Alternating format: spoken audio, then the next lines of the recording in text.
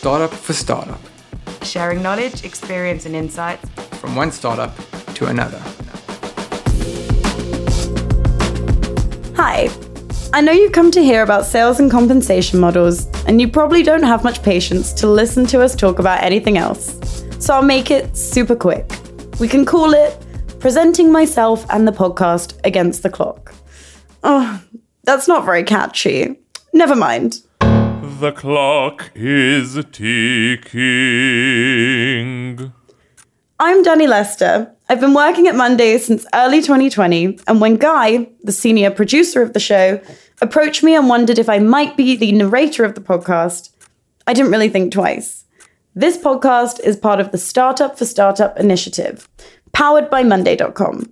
Besides the podcast, the initiative includes a Facebook community, a website, and more things you'll be aware of soon.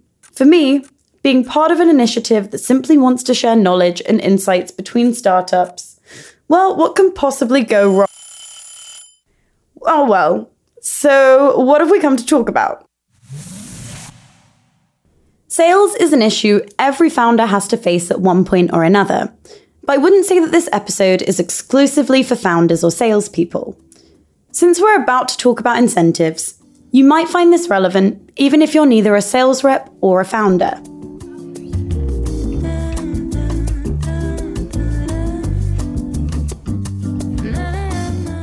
You see, not very long ago, I found myself on a date with a guy who happened to be a salesman. Naturally, we got to talk about the sales world, and I told him that Monday salespeople don't get a commission when they close a deal. He was shocked. How come? Are you sure you're doing well over there? And of course, he declared he would never work in such a model. I couldn't care less. Actually, to tell the truth, I was happy to know I wouldn't run into him in the office someday in the future. But it did lead me to wonder why the company I work in decided to go for a model that's not common at all in the sales world. A flat compensation model. Look, I'm a big believer in our flat comp model.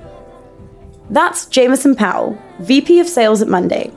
After more than 20 years working and managing sales in the tech industry, he's now in charge of Monday's sales for the whole of North America.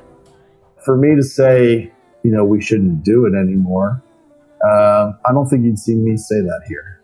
I think I've seen the benefits of it in action, and I've put 100% into it and totally supported it, and we've gotten the results to prove it.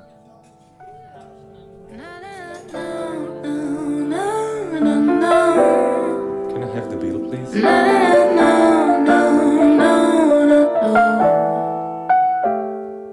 Sorry, Jameson.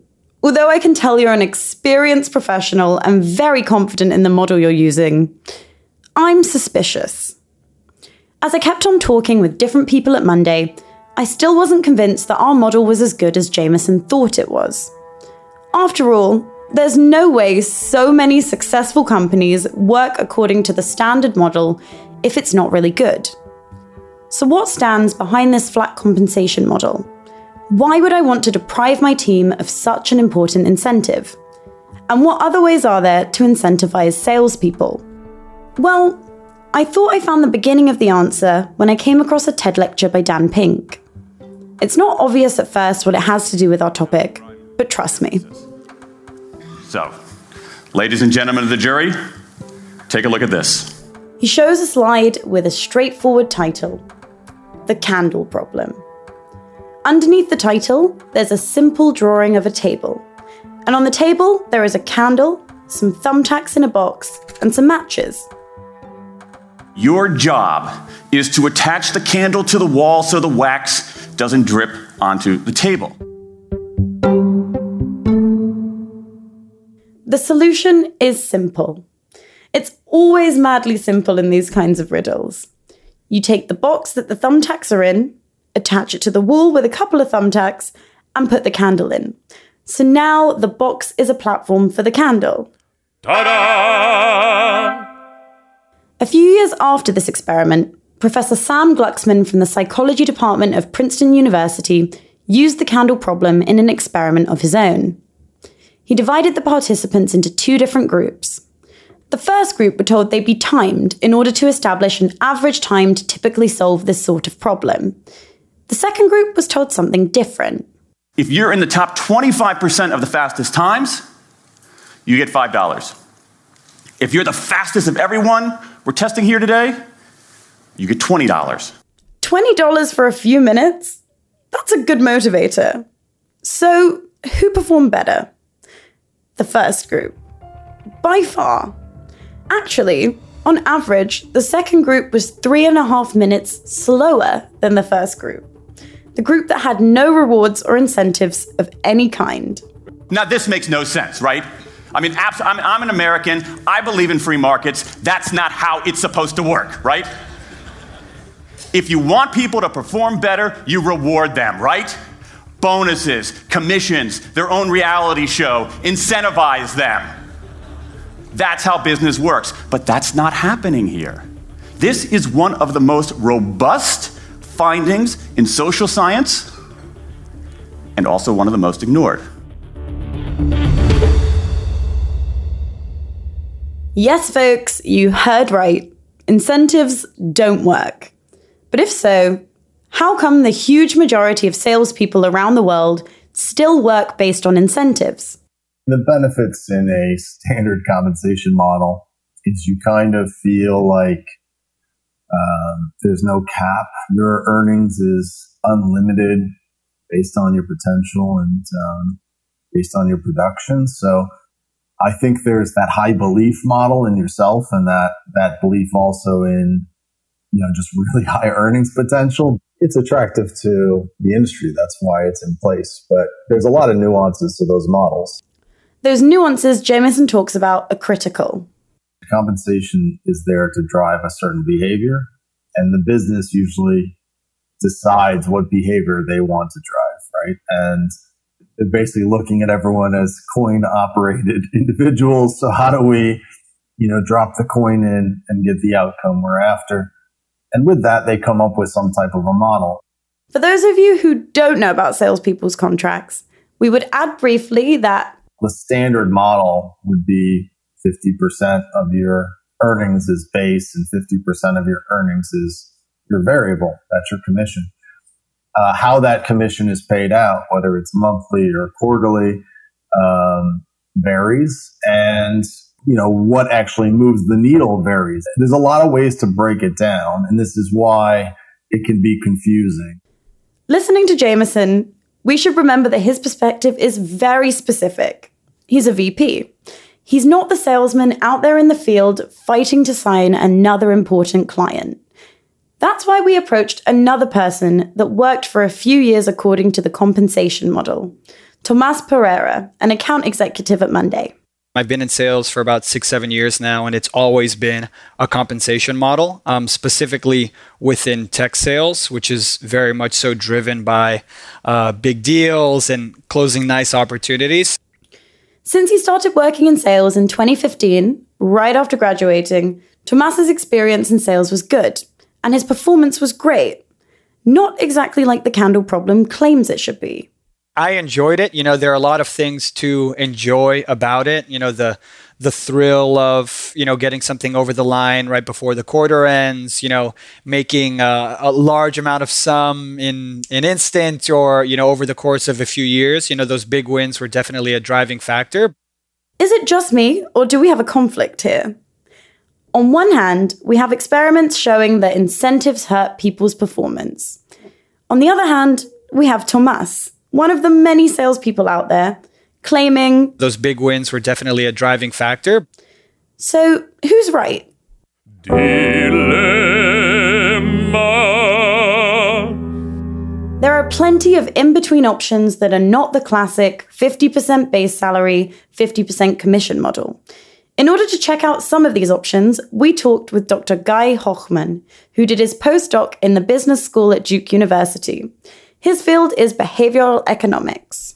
So behavioral economics takes the idea of economics from the one hand that explains what needs to be done, and takes psychology, which says what people actually do, and combine the two in order to create interventions, to create situations, to create environments that facilitate or that promote better behavior.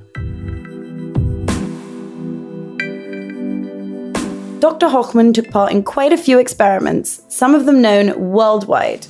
His experiments look into the power of incentives and the best way to use these. Some of the results were not surprising at all.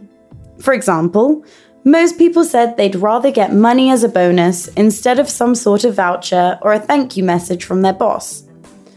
Other results were a little more surprising, like realizing the power of simply asking people what kind of bonus they want, although there's no doubt that most of them will go for the money anyway. What we find, and we find it in many experiments, is when you give people a choice and when they choose money, the negative effect of money disappears. Good employees who don't get incentivized based on their performance become upset. So I don't suggest not to pay them, but I'm saying that there are different ways to give them money in a way that will not lead to a negative effect. By negative effect, Dr. Hochman is referring to the longer effect the bonus has. After your employees have got their extra $100, what's their future performance like? Dr. Hochman claims unequivocally, it decreases. Money reduces intrinsic motivation because it's been perceived as something manipulative. The boss is using money to tell me what to do. But once I have a choice and I choose money, they gave me a choice. So I can't tell myself, they're trying to control me. An interesting experiment Dr. Hochman has conducted took place in Intel. In the experiment, they gave different rewards to the employees. Money, a voucher for a pizza, a thank you text message, and warm verbal appreciation. The good news? All of the above increased the employees' performance. However, the problem was that when we used money, and even when we used the pizza meal voucher, after they got it, there was a significant decrease in their performance. So basically what it means is that the company pays 100 shekels to lose, on average, about 6-7% of performance. There were a few interesting things that came out of this experiment. The data showed that the pizza voucher and the money ended up hurting performance. But it also showed that there were a couple of actions that actually avoided this decrease. First, the personal and simple thank you gave nothing but an increase. Second, the choice. When people got to choose their bonus, there was no decrease in their performance once they got it, no matter what they chose.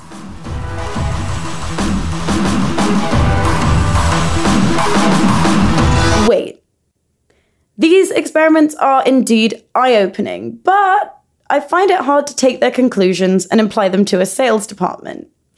It's hard to imagine a company approaching potential salespeople and saying, "What would you like your incentives to be?"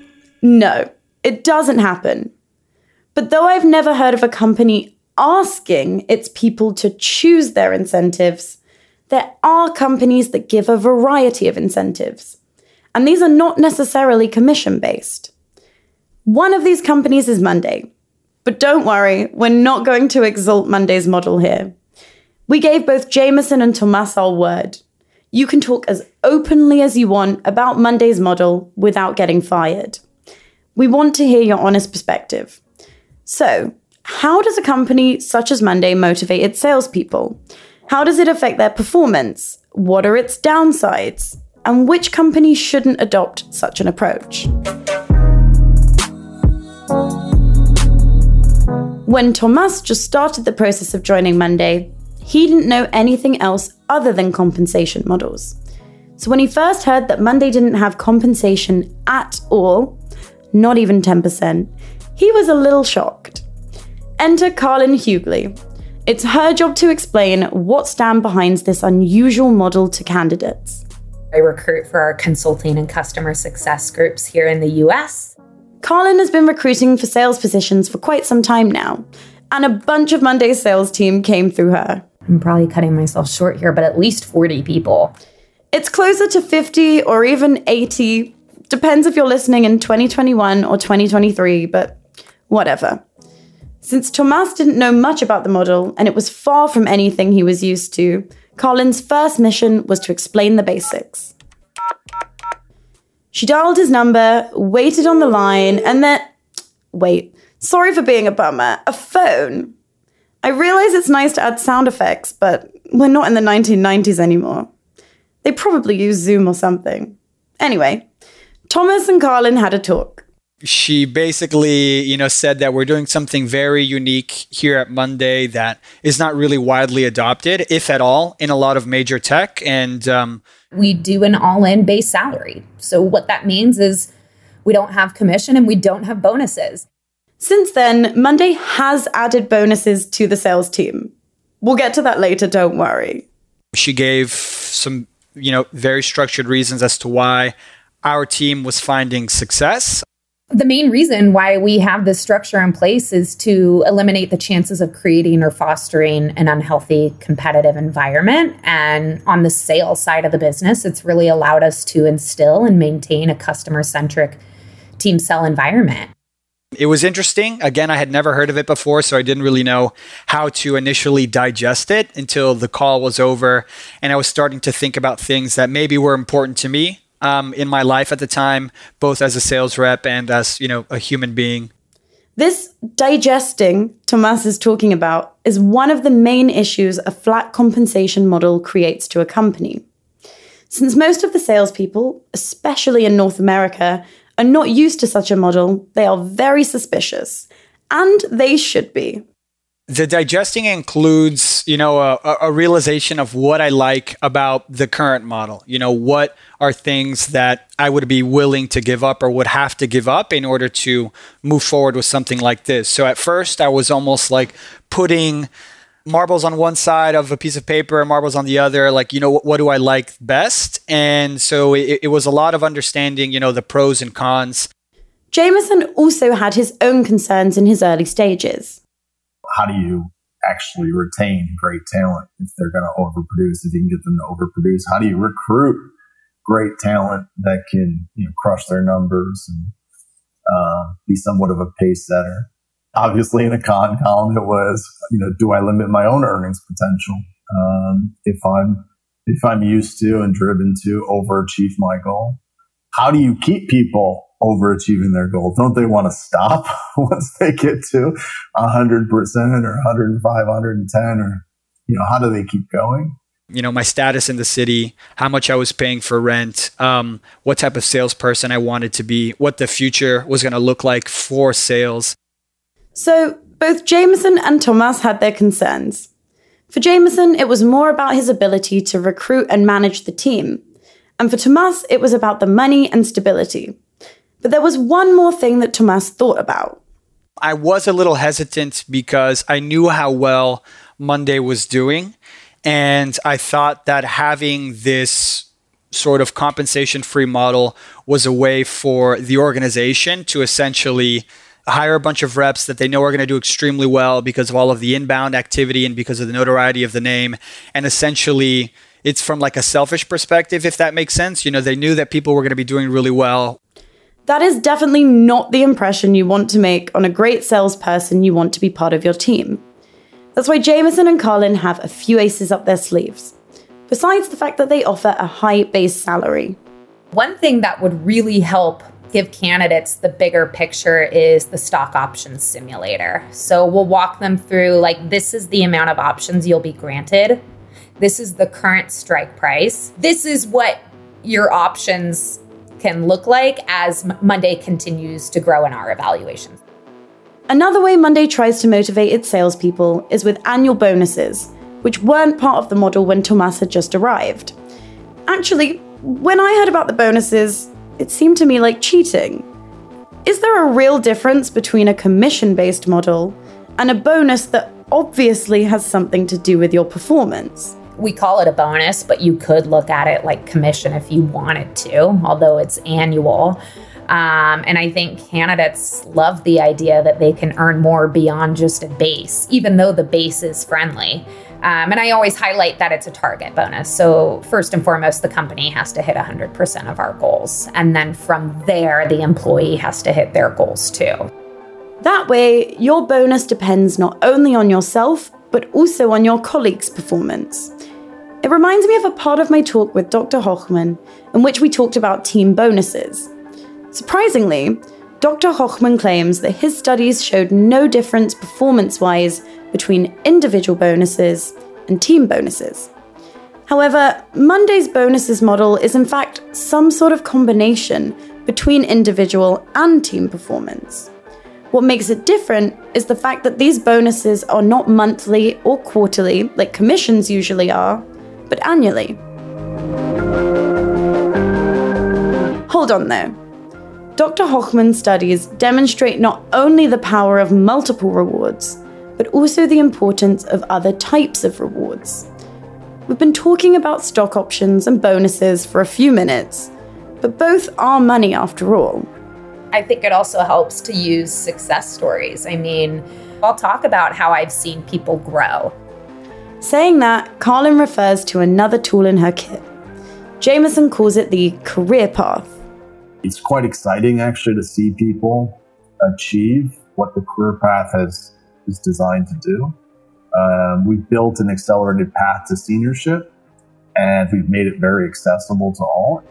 There's a handful of people I could talk about who, just in my time being here, they were in one role and then they were promoted into another role, or they were able to move into a different department. So I do think we really foster an environment where people can grow organically.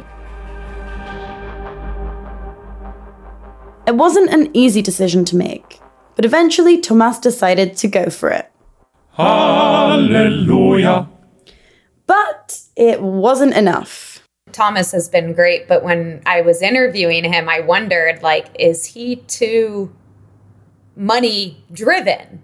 When people are solely focused on money, I worry that, they're not going to see that return on money in the first year or 2 years here at Monday. And that was before we even had the bonus component. So it's just always a risk of if someone is solely driven by money, will they leave for an opportunity that, comes across their desk with even more money?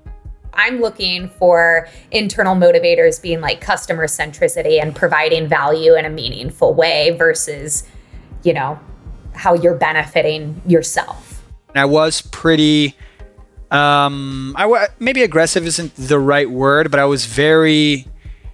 took a very hard stance on my self-worth, and it may have come off as if my number one motivating factor is, making as much money as I can. I'd be lying to you if I said that isn't a motivating factor. It is. You're in sales because of the ability to create as much personal wealth as possible. And I raised these concerns to Jameson and Mitchell. Mitchell is his direct manager, and Mitchell had an additional conversation with him and felt comfortable moving forward, knowing that, there might be slight risks. I think that there maybe was some hesitancy around me, that I wasn't the type of sales rep that they wanted. And that's the one person we hired where I was wrong in my assessment. Recruiting is probably the biggest challenge that this model brings to a company. We can divide this challenge into two. First, as we just demonstrated, the salesperson's specific character this model fits to and the struggle of understanding your candidate's match. This is not the only challenge this model forces the company to deal with. I think the risk that you take with this kind of structure is losing out on some really strong sales talent. I mean, naturally, sales professionals are motivated by commission to one extent. Well, it's different from one person to the next. So we do miss out on a lot of strong talent, but it's okay. We've found really great talent, and we brought in really great talent that is aligned. But it makes the pool a bit more narrow. We do lose out on the opportunity to hire the cream of the crop of sales reps because they want an uncapped opportunity to make as much money as I can. And, there's nothing wrong with that. Having said that, it's important to point out one of this model's biggest advantages. It allows Jameson to manage his people very flexibly without getting shot by some random salesman who just got moved into a different role where his commission takes a hit. What do we mean by manage people flexibly? Well, it's time for... Case study. There's been a lot of hiring in Monday sales across many different teams. Some of these teams are already running, and some are being built whilst the recruiting is still underway. Jameson noticed an issue. He wanted to grow fast, but there were multiple managers, multiple needs, and only a certain number of people in recruitment and sales that could dedicate their time to this massive hiring process. The solution Jameson found is surprisingly simple. He took one of his guys and made him a team builder. Now I can put that one individual solely on building out, the next team. And after they built out that next team, I promoted from within, put someone on that new team, and then had that individual build out another team. This made it, easier for everybody. Took away some of the problems for a lot of the teams where they didn't have to focus on hiring and they could focus on results. It helped HR because they really want to coordinate with one person on those meetings and schedules. It helped with me because I knew there was a high level of consistency in what we were going to be doing. So, again, this allows us to be really flexible and move folks around and do things that, other people wouldn't be able to do. All right, this flat compensation model sounds fantastic. Too good to be true, really. It's not only reducing the bad blood between competing salespeople inside the department, but also gives great flexibility to the management.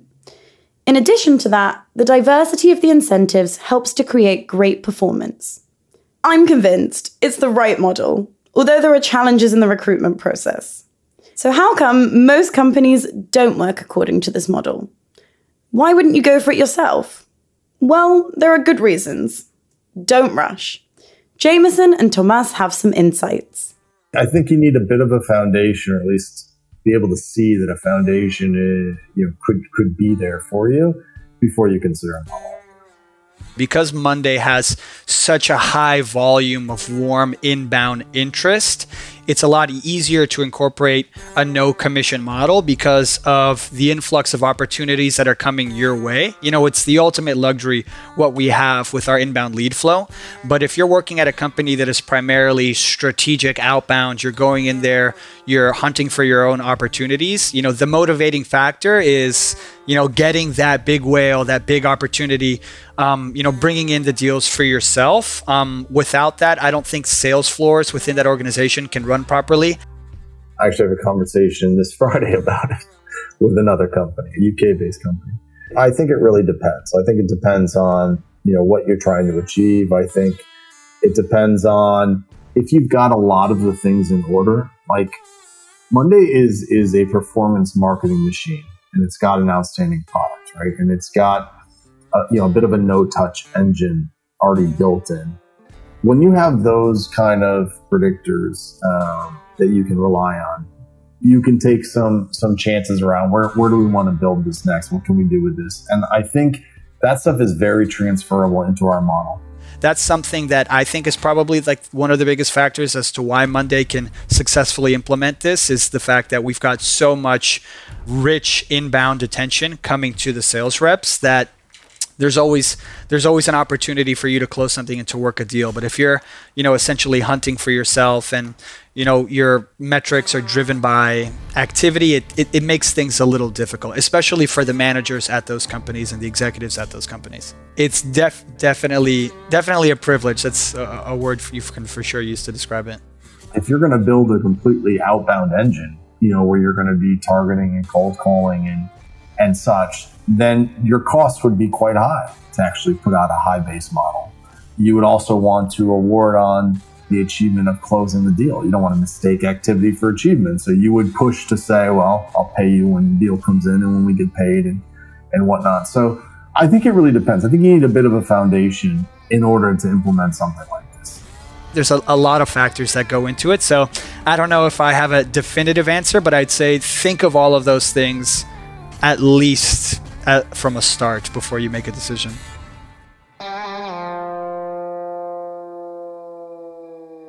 At the end of the day, there's no one definitive answer. There's no absolute right or absolute wrong. There's a large gray area between the classic compensation model and the flat compensation model.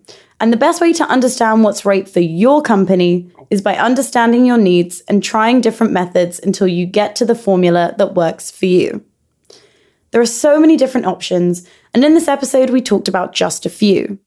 For example, Dr. Hochman also told us about a donation bonus an insurance company implemented. The company told its employees that the winning team would decide who the company would donate to in the upcoming Passover, and the employees' performance improved. If you expected to get an unequivocal answer whether there's a perfect model to incentivize salespeople with, I'm sorry to disappoint you. You won't get that in this episode. We do say that today we know there are plenty of options out there, and there's really no need to stick with what you know for decades. Don't get me wrong, it might be good for you, this model you've known for decades, but not necessarily. A different model might be worth a shot. What I'm suggesting to companies is to use randomized controlled trials, or what we call A/B testing. So you can try several things. So you give to one group, you give a gift, and to another group you give a certificate, and then you compare. So you measure the base level of productivity before you administer these bonuses or before you administer this payment or a reward structure. And then you examine what happens after, you get it, and then so you can understand what happens before and what happens after. So it's very simple to implement and very simple to measure and to see if it has a good or not a good effect. We need to understand that the desire to be appreciated, the desire to be noticed, this is a very basic human need. And so it's shared by people from different professions and from different, jobs. And so people want to feel like they're being appreciated.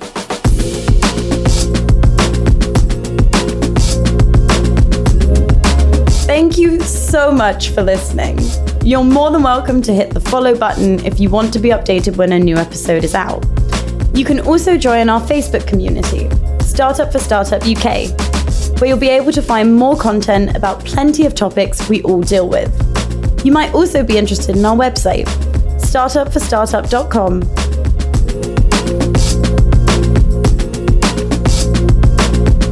I want to thank Guy Ben-Nun, our writer and senior producer, Advar Shizgal and Daria Wertheim, our content editors. Lior Krengel is the captain of the ship, and Yoav Ayalon is our opera singer. Our dear Hilly Boymel and Gal Rodati are our mix engineers. I'm Danny Lester, and we'll see you in the next episode.